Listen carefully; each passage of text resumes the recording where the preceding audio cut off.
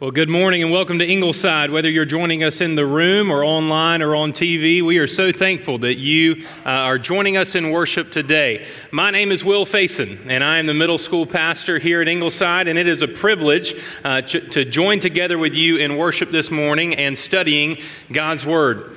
We began a journey this week in 2 Corinthians chapter 3 in our chapter a day readings. And if you haven't joined us in that yet, I'd love for you to text the word chapter to 22828.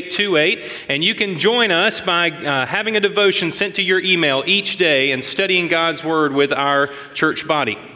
As we began that study this week, we read through 2 Corinthians chapter 3. And that is where I want us to land this morning as we study God's Word together. And so we're going to make our way through 2 Corinthians chapter 3, verses 1 through 18. And so if you have a Bible, I would love for you to open it up and to turn there and follow along as we study God's Word together. You also have a listening guide with you. I hope that you have, and you can pull that up online or use your print version of that. And I'd love for you to follow along as we look to the truth of God's Word today. This past week, our middle school ministry had the opportunity to go to Clarkston and Atlanta on a mission trip. And several of our students were able to travel up to Clarkston. Clarkston is a very diverse area in Georgia. It holds many internationals and refugees. And we served in Clarkston. We also served in Marietta, working with a kids camp and sharing the gospel with those that we came in contact with. On trips, often as a middle school pastor, I spend time out of town away from my family. And when I go away, I love, if at all possible, to bring a gift back home to my kids. It's been a couple of days since I've seen them, and so I said, hey, it's been a while. We left Saturday. We turned back Thursday night. I knew Friday morning when they woke up, it'd be the first time I had seen them in a couple of days. And so I have a 6 and a 3-year-old. And so while we were at Clarkston, we stopped by the Refugee Sewing Society. That is a group of women who gather together and sew products in order to have an income for their family. Many of these women have been displaced, and they are internationals and they are refugees. And so Clarkston's Ministry Center has provided them with an opportunity to create products that they can sell and they can provide for their family. And so we stopped by there with our team Thursday afternoon to hear about that ministry and the work that they're doing in the city of Clarkston. And I looked at all the different products they had. They had purses, they had wallets, they had keychains, they had sunglass holders, all different kinds of things that you could purchase and take home with you. And so as I looked there, I saw 2 little things that I thought, hey, I think my kids would love that. And so I purchased them and I brought them home. And Friday morning when my kids woke up, they ran down the hall, they gave me a big hug and a kiss, and we went downstairs. And since it was early, I definitely needed some coffee that morning after a long week on a mission trip. And so we were drinking our coffee, and I said, Hatcher, Hadley, I have a gift for you. I want to give you something special. And their eyes lit up, and they started to smile, and they got excited. And they said, what is it? And I said, well, I'm going to give it to you in just a second. So I stopped, and I grabbed a brown bag, and I opened it up, and I began to explain to them what I had purchased them. For Hatcher, who is 6, I bought this little wallet. And this is a wallet that was hand-sewn by a woman who is a refugee who has been displaced in Clarkston. And I explained to him that she sells these in order to provide for her family and to have food. And when you open it up, you pop a little button, and you can put your money in it. And then for my daughter Hadley, I gave her, obviously, glitter and gold and pink is a good move for girls. And so I gave her a little zip wallet. And I said, Hadley, you can take this and put your little things in it and put your money. And so immediately Hatcher grabbed his and he ran away. And I thought, well, I did really bad on the gift giving this year. All of a sudden I heard his feet go upstairs and I heard him coming down. I heard something jingling. I said, what is he doing? He comes in with his big piggy bank and he opens up his piggy bank and he says, Daddy, I want to put some money in there. So he slid a couple of dollar bills in there. He put some coins in. And so Hadley said, well, I want some money. And Hadley doesn't have a piggy bank, so we convinced Hatcher to let her borrow one of his dollars. And then she realized that she had a toy piggy bank and a cash register in her playroom, and so she put some pretend money in there. And for the next few minutes, I watched as my kids were enjoying the gifts that as their father I had given them. In a similar way, as we open up God's Word this morning, we see 7 gifts that God gives us, particularly gifts that He gives us through the greatest gift of all, Jesus Christ. And He reminds us of the truths of the new covenant that is made possible through the sacrifice and death and resurrection of our Lord and Savior, Jesus Christ. So my challenge for you, our application this morning will be simply to begin to savor the realities that are found in Christ alone. That as Paul writes to the Corinthian church, he challenges them to live out these realities, to live as a people that are a part of the new covenant, a covenant that replaces the old, a covenant that brings hope to believers. Now, to understand this covenant, we have to realize that this covenant is made possible through the life, death, and resurrection of Jesus Christ. It's a covenant that was promised in the Old Testament. We see this in Jeremiah 31, verse 33, and Ezekiel 36 to 26. In Jeremiah, God speaks to Jeremiah and says, "For this is the covenant I will make with the house of Israel after those days, declares the Lord. I will put my law within them, and I will write it on their hearts, and I will be their God, and they shall be my people." In Ezekiel 36, 26, he says, "I will give you a new heart, and a new spirit I will put within you, and I will remove the heart of stone from your flesh, and give you a heart of flesh." As Paul writes 2 Corinthians, he wants these believers in Corinth to know the realities of the new covenant, to know what they have been given in Jesus Christ, to receive the gift that their Father has given. And he says, I want you to put these realities to good use. I want you to take them, to enjoy them, to live them out, to not walk away with just mere intellectual comprehension, but to allow these realities to shape the way that you live presently. Now, as we look to this idea of the new covenant, it's helpful for us to define what that means. So to define the new covenant, we need to know what the old covenant is. The old covenant was seen in the giving of the law, and it really centered on one thing. It centered on external obedience. The problem with the old covenant, though, was that this external obedience was given, or it was required, but it did not take sin away. The law pointed us to our need, but it didn't necessarily meet that need. And then in the new covenant, all of a sudden we see, brought about by Christ's blood, we see that there is internal renewal by the Spirit. Internal renewal by the Spirit. The Old Testament, the Old Covenant, shows us our need to obey God. But as we attempt to obey God, we realize very quickly that we are fallen, that we are broken, that we are sinful, that we can't obey as we should, that we do not have the power to obey. The new covenant, brought on by God's sending of his Son, Jesus, and by Christ's shedding of his blood, produces internal renewal by the Spirit. Paul, knowing this, writes to the Corinthian believers and says, I want you to understand the realities of being a new covenant believer, of receiving the greatest gift that you could ever receive, that you could follow and believe and trust in Jesus Christ, that you could have the forgiveness of sins, that you could receive spiritual renewal to those who have received God's law on their heart. As Paul writes about these realities, he gives us 7 truths that I want us to walk away with today. The first is this, that the new covenant brings sufficiency to the insufficient. The new covenant brings sufficiency to the insufficient. Where do we see that? We see it in verses 1 through 6.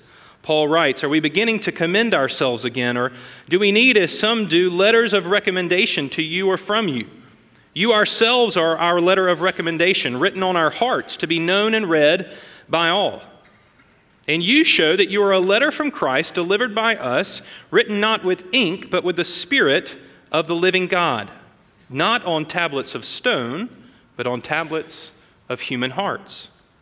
Such is the confidence that we have through Christ toward God. Here's the key verse, verse 5. Not that we are sufficient in ourselves to claim anything is coming from us, but our sufficiency is from God, who made us sufficient to be ministers of a new covenant, not of the letter, but of the Spirit. As Paul writes as a minister of this new covenant, he writes not because of his personal sufficiency. Throughout Scripture, whether in the Old Testament or here in 2 Corinthians, we see that Paul is made sufficient by God's grace, that it is not his sufficiency that allows him to be a minister. This same truth is seen in Moses' calling in Exodus as God calls him to lead the nation of Israel out of Egypt. Moses immediately responds to God by acknowledging his weaknesses, by making excuses, by stating that I am insufficient. And then what we see in that interaction is that God was not calling Moses because of his abilities. He called Moses asking him to be available, to be willing, to be used by God in a way that would far exceed what Moses could do on his own. So the pattern in Scripture is that God takes human insufficiency and he pairs it with divine sufficiency, and together they bring him glory. It's the promise we have in the new covenant, that God looks to us and he says, you are insufficient, but yet I am sufficient. And through my sufficiency, you can bring me glory. As we think about God using us today to share the gospel, to live a holy life, we need to be reminded that God is not looking for self-sufficient or gifted people. He is looking for inadequate individuals who would allow him to use their weaknesses and supply them with his power to be ministers of a new covenant. That God is willing and God is able and God desires to use our weaknesses paired with his sufficiency and his strength and his power to advance his kingdom, to bring him glory, and to live holy lives. Oswald Chambers states this truth this way. It's in your listening guide and it'll be on the screen as well. God can achieve his purpose either through the absence of human power and resources or the abandonment of reliance on them. All through history, God has chosen and used nobodies because their unusual dependence on him made possible the unique display of his power and grace. He chose and used somebodies only when they renounced their dependence on their natural abilities and resources. God looks to you today and he doesn't require you to be sufficient. He requires that you would rely on him, that in your insufficiency you would look to the one who provides your greatest needs. The new covenant brings sufficiency to the insufficient. Number two, the new covenant brings life to the lifeless. Did you write it in? The new covenant brings life to the lifeless. Paul goes on to say in 2 Corinthians 3:6, for the letter kills, but the Spirit gives life. The letter here that he is referring to is the Old Testament, the Old Covenant. It kills because its emphasis is specifically just on external obedience. God's law was written on stone, and these commands did not provide individuals with the internal power to live them out. Now, as we think about this truth, the danger is that we would think that the law is bad. The law isn't bad. It was holy. It is a reflection of God's will and his desire for us. However, the law, apart from the Spirit, leads to death. If we are insufficient, we are incapable of following God as we should. So sin prevents us from living up to the standard that God has given. Therefore, we need something else. And all throughout the world, you will find that people are looking for life outside of themselves. They're looking for something to satisfy them. And the new covenant reality today is that it brings life to the lifeless. That when we look to Christ, when we live by the Spirit, when we rely on God's sufficiency, we are given true life, everlasting life, a life that is given through a new heart that is empowered by the Spirit, that his ministry of grace changes us from the inside out. So the new covenant brings sufficiency to the insufficient. It brings life to the lifeless. And write it in, number 3, it brings righteousness to the unrighteous. It brings righteousness to the unrighteous. Paul says in verse 7, now if the ministry of death, carved in letters on stone, came with such glory that the Israelites could not gaze at Moses' face because of its glory, which was being brought to an end, will not the ministry of the Spirit have even more glory? For if there was glory in the ministry of condemnation, the ministry of righteousness must far exceed it in glory. This word that Paul uses, condemnation, is a legal term. It has to do with sentencing someone to a punishment. And Paul says that when we think of righteousness in this context, it's referring here to a legal matter as well, that righteousness is our right standing before God. And Paul says the new covenant, the gift of God through Jesus Christ, looks to those who are unrighteous and yet declares them righteous. Paul would say it this way in Romans 3:21-26. You can turn there or just listen, but I'd love for you to write it down. Romans 3:21-26. Listen to how Paul describes it there. He says, "But now the righteousness of God has been manifested apart from the law. Although the law and the prophets bear witness to it, the righteousness of God through faith in Jesus Christ for all who believe. For there is no distinction, for all have sinned and fall short of the glory of God, and are justified by His grace as a gift through the redemption that is in Christ Jesus, whom God put forward as a propitiation by His blood to be received by faith. This was to show God's righteousness, because in His divine forbearance He had passed over former sins. It was to show His righteousness at the present time, so that He might be just and the justifier of the one who has faith in Jesus. When we are united in Christ, we receive justification in the here and now. We can be confident that when we stand before the throne of God in the future, that when He looks to us, He will see Christ and He will declare us righteous, not because of external obedience, but because of grace and faith in Christ. The new covenant brings, number 4, hope to the hopeless. Hope to the hopeless. Paul goes on to say in verse 10, "Indeed, in this case, what once had glory has come to have no glory at all because of the glory that surpasses it. For if what was being brought to an end came with glory, much more will what is permanent have glory.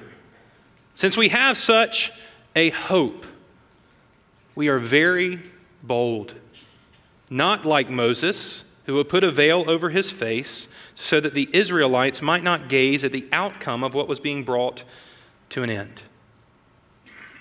Hope is best understood as confidence and full assurance in God. It's a confidence that is based on future promises that impact present-day realities.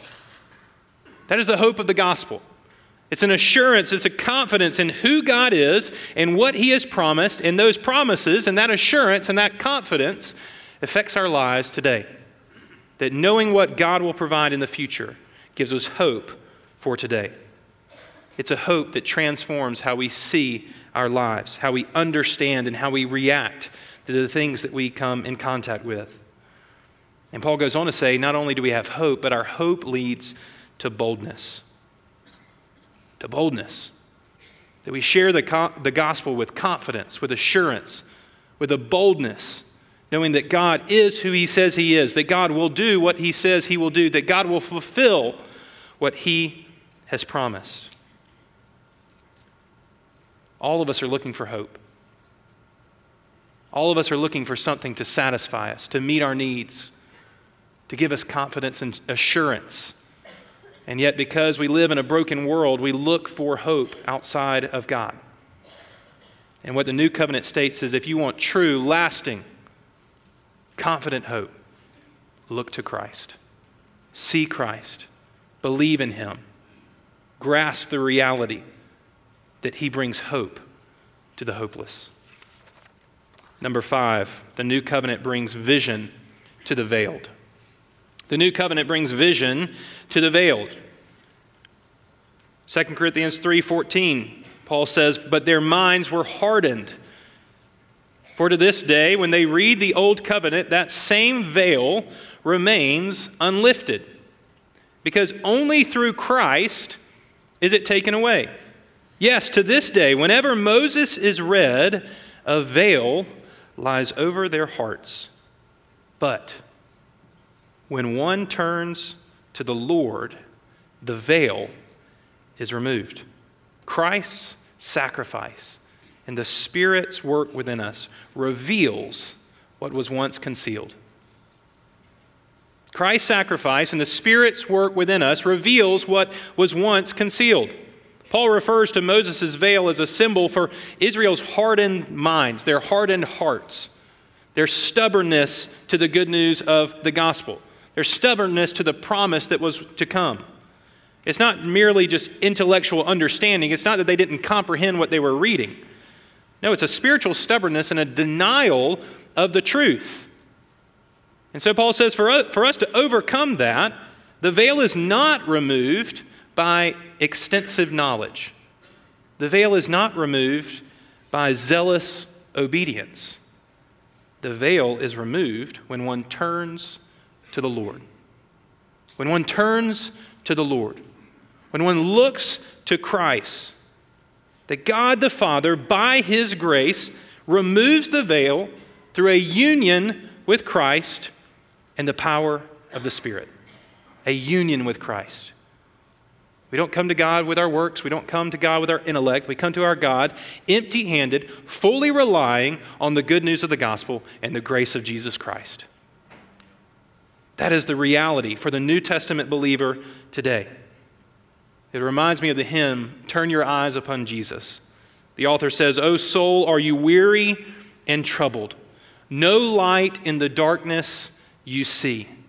There's light for a look at the Savior in life more abundant and free.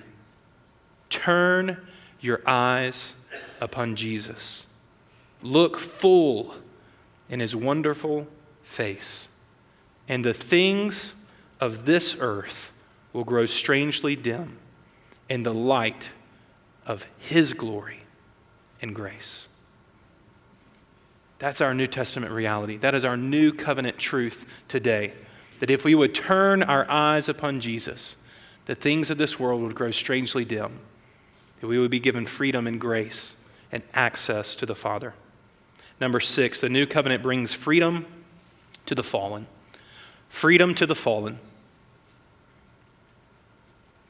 Verse 17, "Now the Lord is the Spirit, and where the Spirit of the Lord is, there is freedom." Freedom.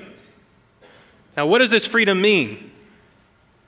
It means that we have freedom from legalism, freedom from a trust in our external obedience, freedom from intellectual assent that will provide for us life and hope and confidence.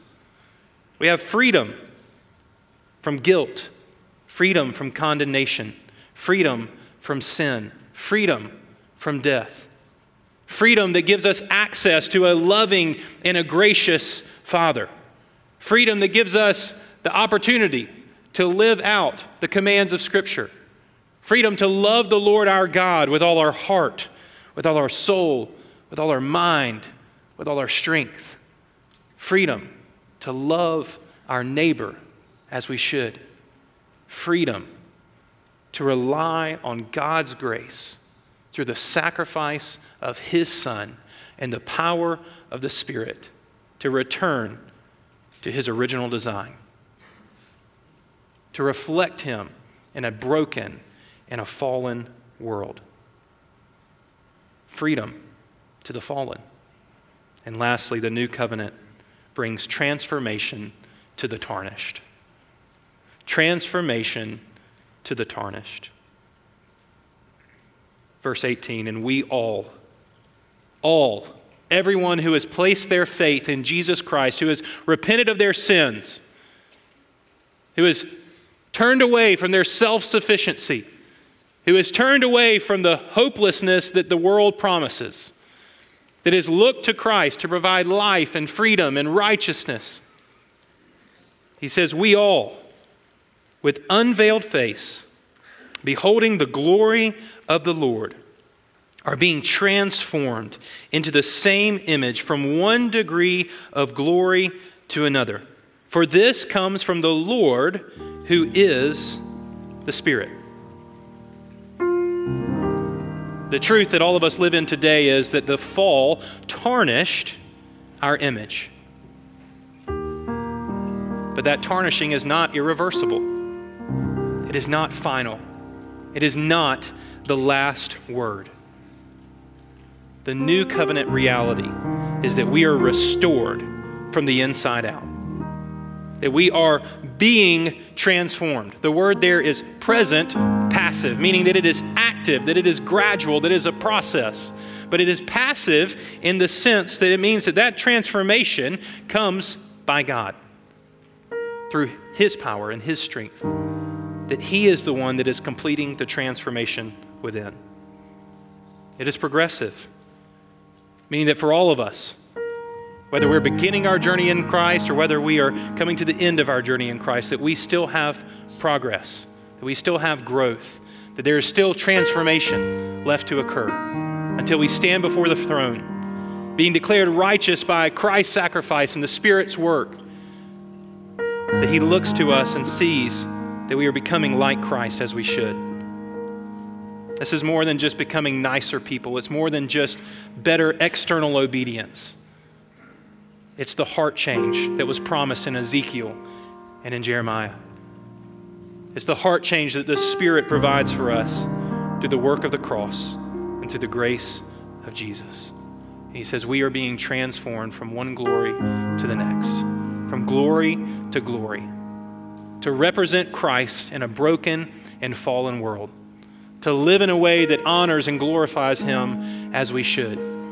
To live in a way that doesn't rely on our self-sufficiency or what we have inside or our abilities or our resources, but comes to God with open hands and empty hands, looking to His grace to save us.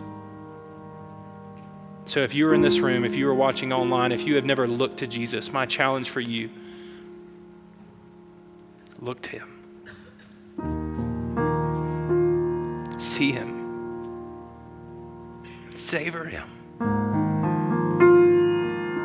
Trust in Him. If you're a believer, hold on to the realities that you have been given by God. Enjoy the gifts of your good Father. Let's pray.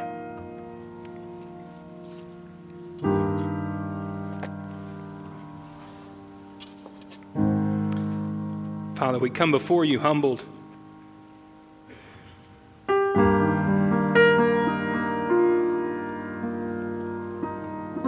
God, we come before you insufficient.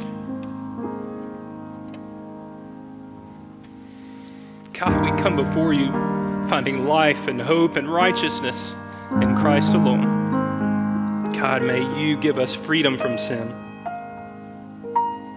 May you give us a renewed vision today. And God, may you transform our lives for the sake of the gospel, for the advancement of the kingdom, and for your glory alone. It's in Jesus' name that I pray.